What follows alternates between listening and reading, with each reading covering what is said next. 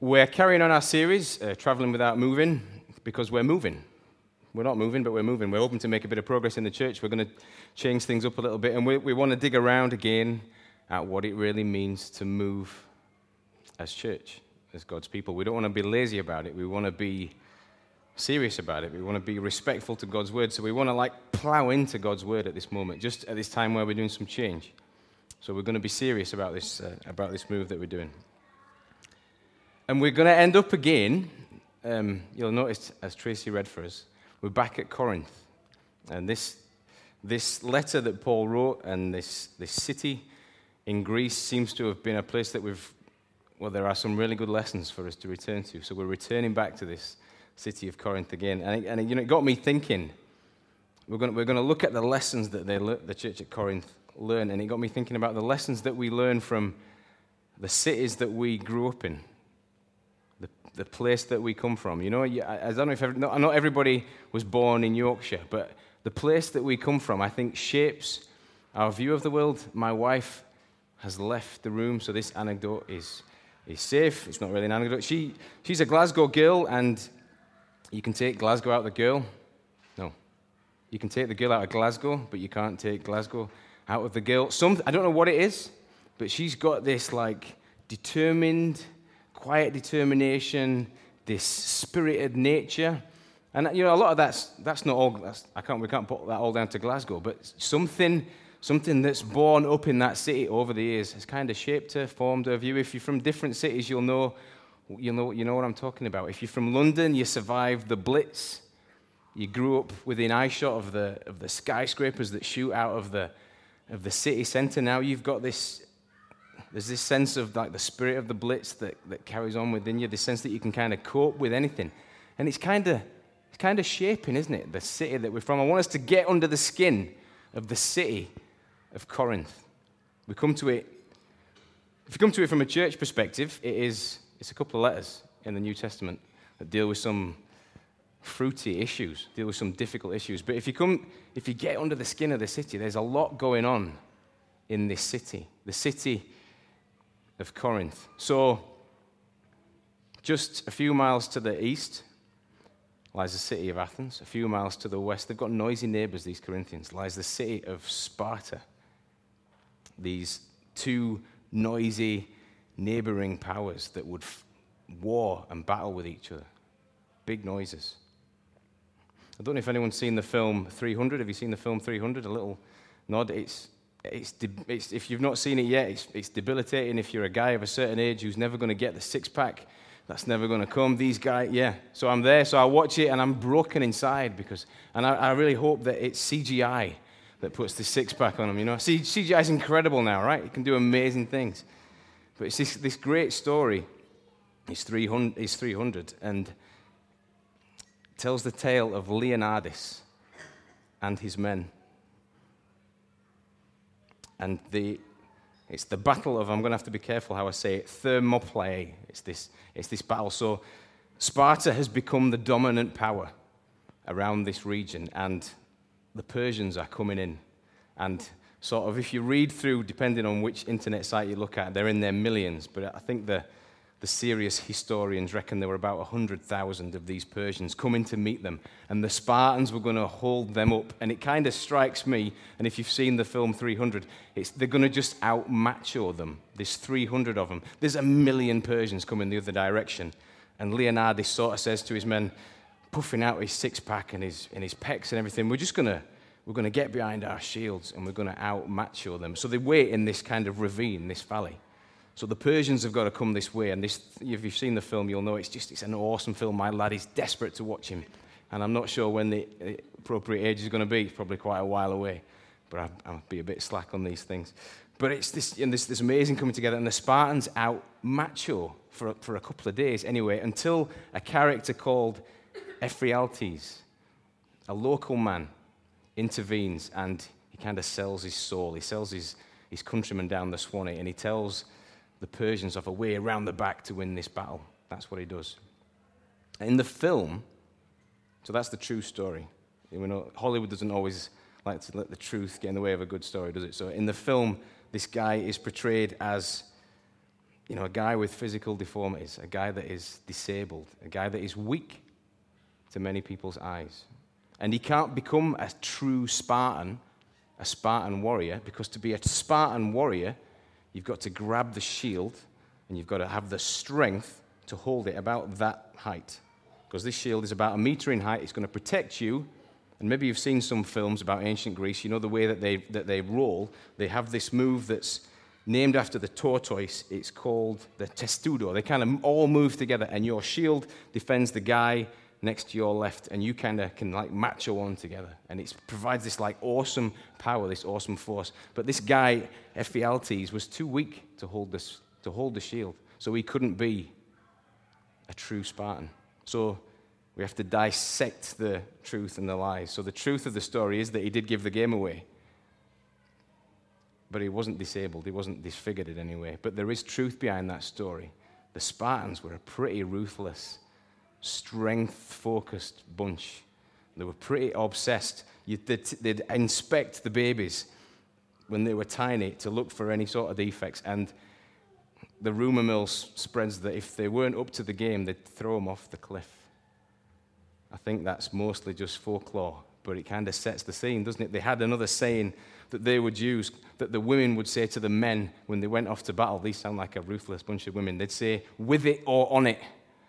And it was in reference to your shield. You come back with the shield in your arm, or you come back dead, carried on your shield. There was no room for weakness in the Spartan army. It was all macho and bravado. And this is the neighboring city of Corinth. In fact, probably more than neighboring city of Corinth. These were allies. The Corinthians were not too dissimilar. They were certainly heavily influenced by the Spartans. So Sparta's got this huge influence. There's this macho, bravado backstory that influences how you think. The Spartan Empire came to an end when the next guys came in after a few more battles. The Romans came in about 146 BC and razed Corinth to the ground, just smashed it all up, left it dormant for 100 years, and then Julius Caesar looked at this strip of land and he said, I fancy having a city here again, and rebuilt it. And the Romans, although they were different in mindset to the Spartans, there's still this like strength and honor mentality. There's still this non detestas, non exerces, and I'm pronouncing that very accurately. It's Latin. It means never give up, never surrender. There's no weakness again. And this is the church. This is the city. This is the place that Paul's planting his church. This macho backstory. And Paul comes in and he starts replicating the teachings of Jesus Christ. Be humble. Love your neighbor, to these guys with the six-packs, to this backstory. Love your neighbor as yourself. And this church is filling up week after week after week, as churches in this part of the world did, with the weak, with the broken, with the lost, with the widows, with the sick. And Paul, if you pop the text up, that'd be really great. Paul writes to the people in this city, and he challenges their mentality.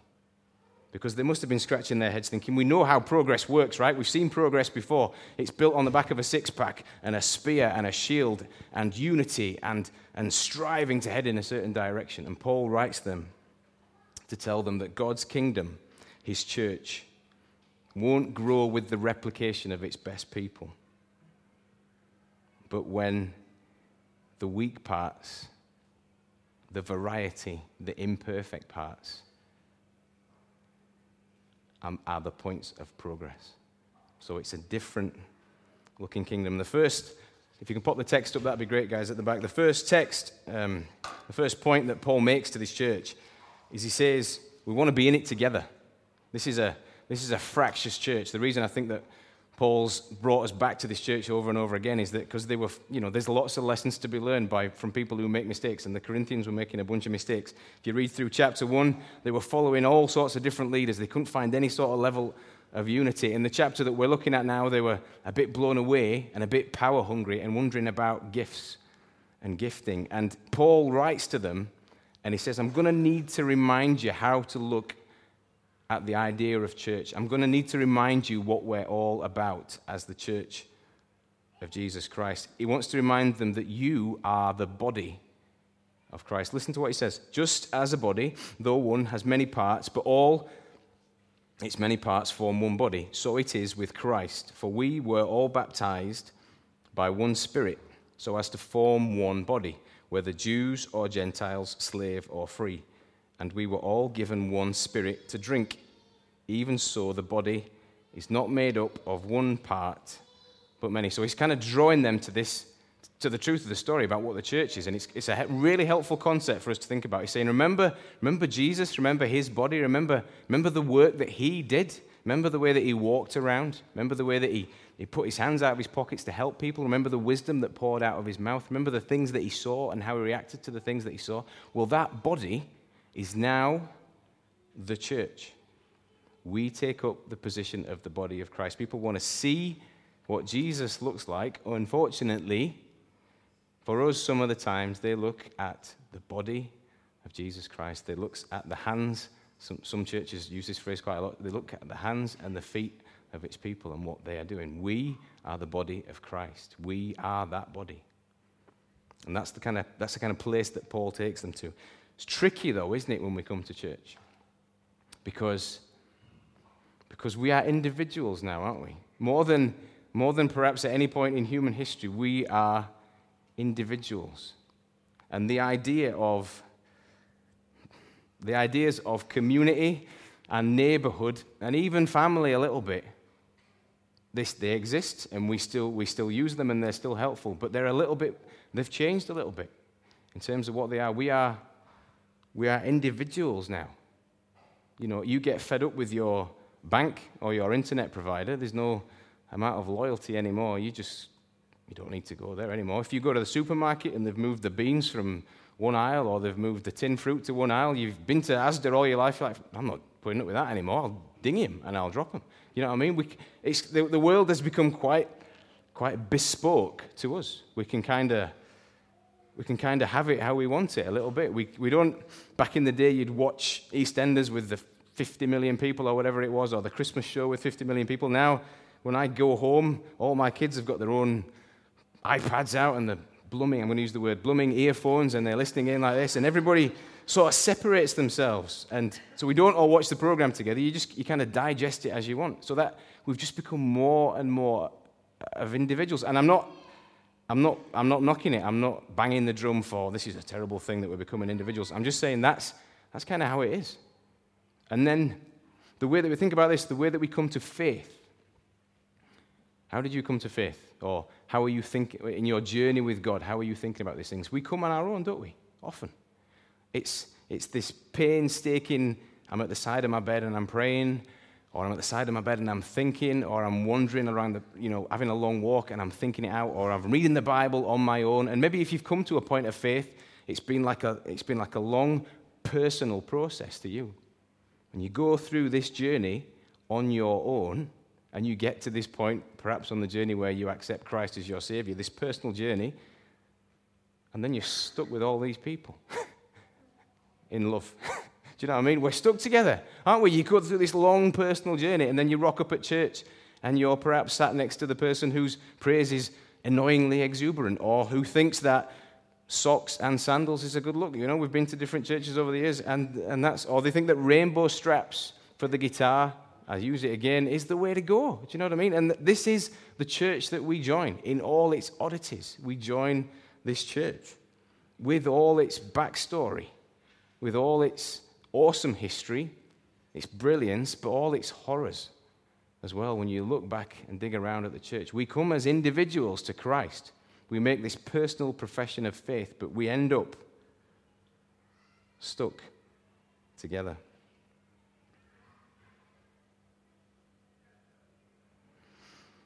And Paul, I think the people in Corinth, one of the things we know about Corinth is that they wrote to Paul. So this is a letter that Paul, in some sense, is writing back. So Paul says in chapter 7, concerning the things you wrote about. So they're asking him a couple of questions. And I think the people in Corinth are feeling this kind of way. They're looking at the church, and we know a bit about this. They've rocked up at the church. They're looking at the church, and they're seeing it in its difference, and they're seeing certain people behave in a certain way, and they're saying, I'm not sure that I'm part of this body. Do you get that? They're rocking up. And the issue in chapter 12 that we're looking at is people speaking in tongues, but it could be any one of a number of issues, I think. Just people expressing their faith in kind of a different way. And some people in the church are looking at it, maybe even the leadership were looking at it and saying, this is causing us problems. And people in the church are saying, I'm not sure I'm part of that. We know about that, don't we? A little bit. We know how that feels when you look round and you say, I'm not as capable as that person.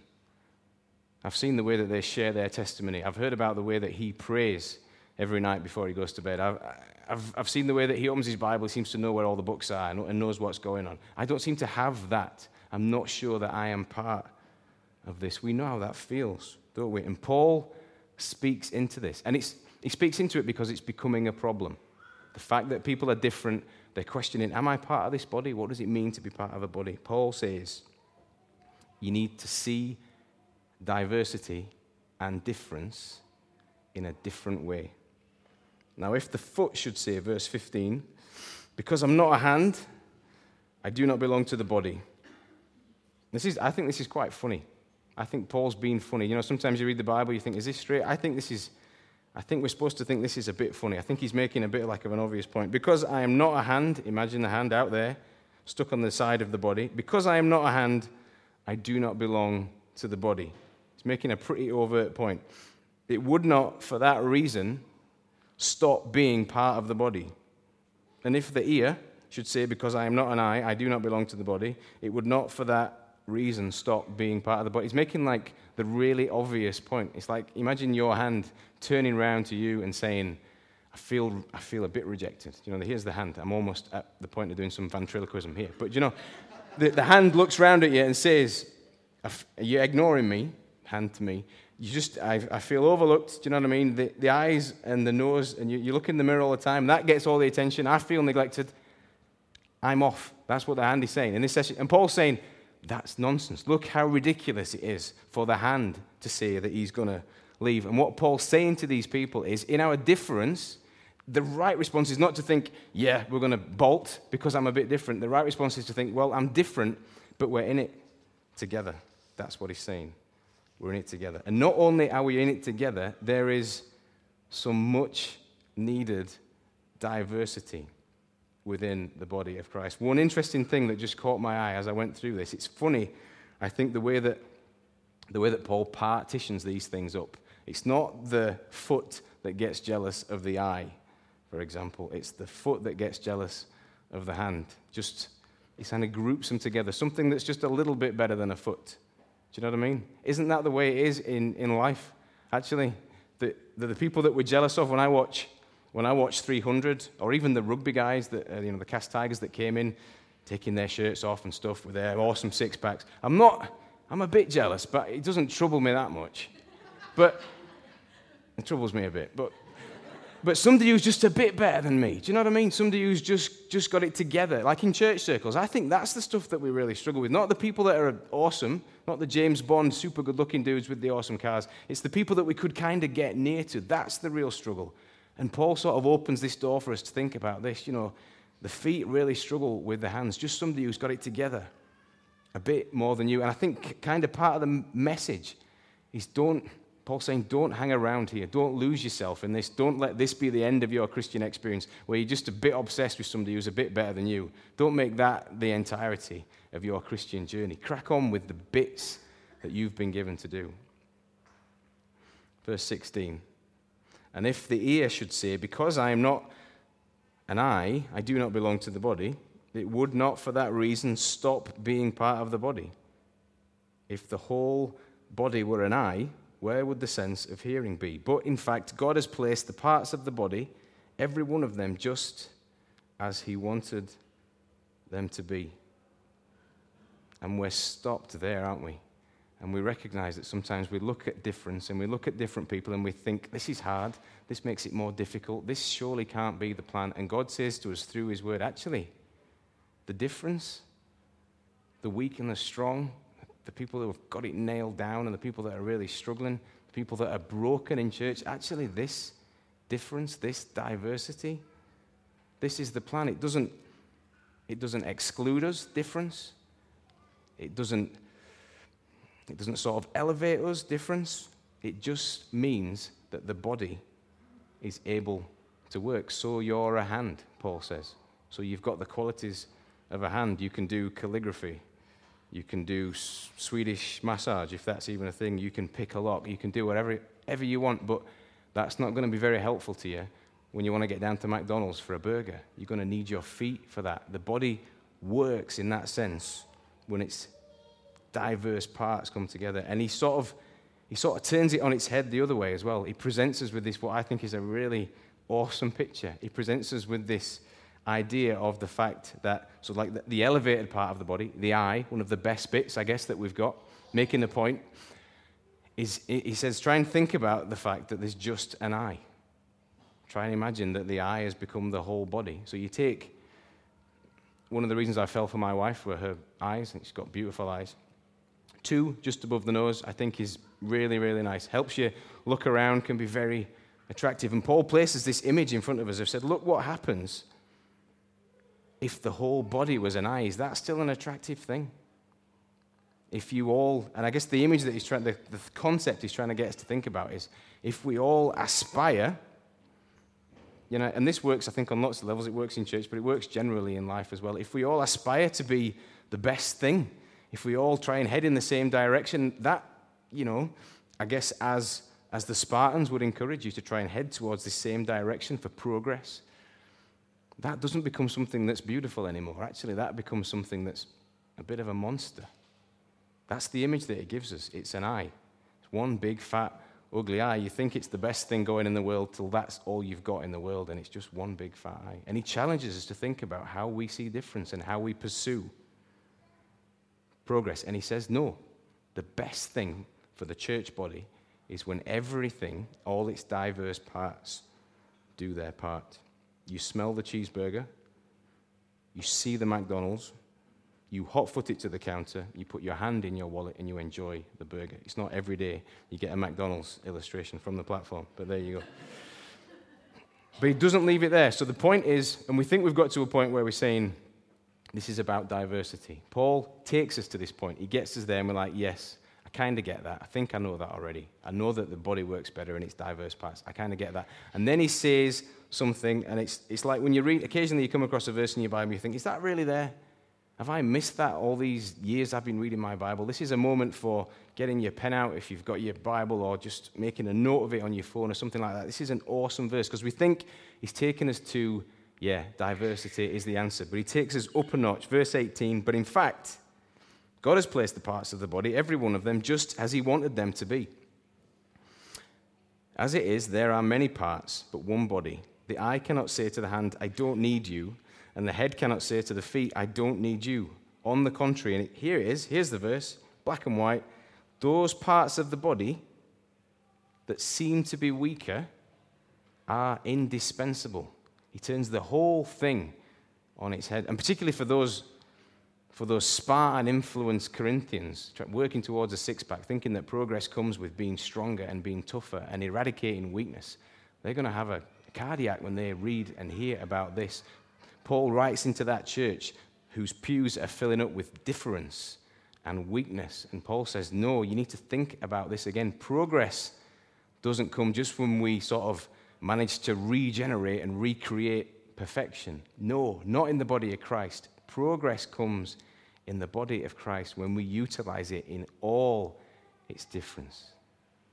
On the front line of Christianity, it is essential that there is brokenness and there is vulnerability and there are stories of honesty and trouble and difficulty. If we spend all our time trying to perfect ourselves, I guess we should perfect ourselves, but if we spend all our time heading to try and become the eyes, if we spend all our time trying to be holy Joes,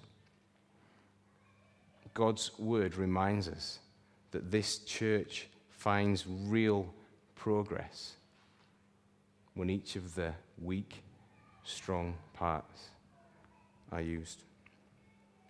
Then he goes on to say, verse 23, the parts we think are less honorable, we treat with special honor. This is a bit of a wordy part. If you can follow it on the text, it's really, really wordy. And I think Paul is trying to say something actually quite simple. The parts that we think are less honorable, we treat with special honor. And the parts that are unpresentable are treated with special modesty, while our presentable parts need no special treatment. But God has put the body together, giving greater honor. Are you still with me? It's hard work, isn't it? But Paul has put the body together, giving greater honor to the parts that lacked it. So there should be no division in the body, but that its parts should have equal concern for each other. And you're like, right, what on earth is that all about? What is going on about there? Simply, and I wonder, I don't know how well he knew Dr. Luke at this point, but I feel like he's taken some advice from Dr. Luke, who said, do you know what, actually, in life, we often, certainly in this time in human history, we overlook how helpful our inner organs are. So it's very obvious what you do with your hands, what you need your hands for, what you need your legs for, but you forget about the vital nature of your lungs and your liver and your heart and everything else. These unseen bits Paul draws our attention to, saying we forget about these bits. Actually, these are the really important bits. And he's kind of saying you can lose an arm along the way. It's not great, but you can lose an arm along the way. But somebody takes the unseen bits out. Somebody pulls the heart away or the lungs away. Yeah, you can laugh, but you're going to know about that when you need to go down the shops. You're going to really know about that because you're not going to be able to get anywhere. That's the end of you. But this is the bits that Paul says that we forget. Like the hidden parts of the body of Christ is what we forget. I guess in the couple of years that I've been doing this, I guess not in the couple of years I've been doing this, in the 20-odd years I've been going to church, you can get into your mind that you understand the way that church works. Person at the front, really important, right? That's what keeps it together, right? And you read a passage like this and you think, yeah, you need the elders, you need the leaders, they're all really important. And then you read a verse like this and you think, man, Paul's getting us to think, what would we be like? What is really keeping this thing going? Is it the two of us that stand at the front and you've got to listen to week after week? Is that what's keeping it going? Paul puts in the back of your minds the things that we forget about in church, the people that work quietly away. We think perhaps it's the person at the front or the people at the front that get a chance to talk, keeps the church together. And actually, Paul's saying it's probably just as likely to be a couple of women that get together and just won't stop praying for God's kingdom to come. They just really commit to it, just in a quiet way, in a way that nobody would know. And he encourages in this passage, he says, you need to care for the parts of the body that nobody can see, because, man, that is where the engine room is. That is the hearts, that is the guts of the church. And it's a real challenge for us, as a fellowship, as a bunch of people, to care for each other in that way. The bits of the church that's not seen.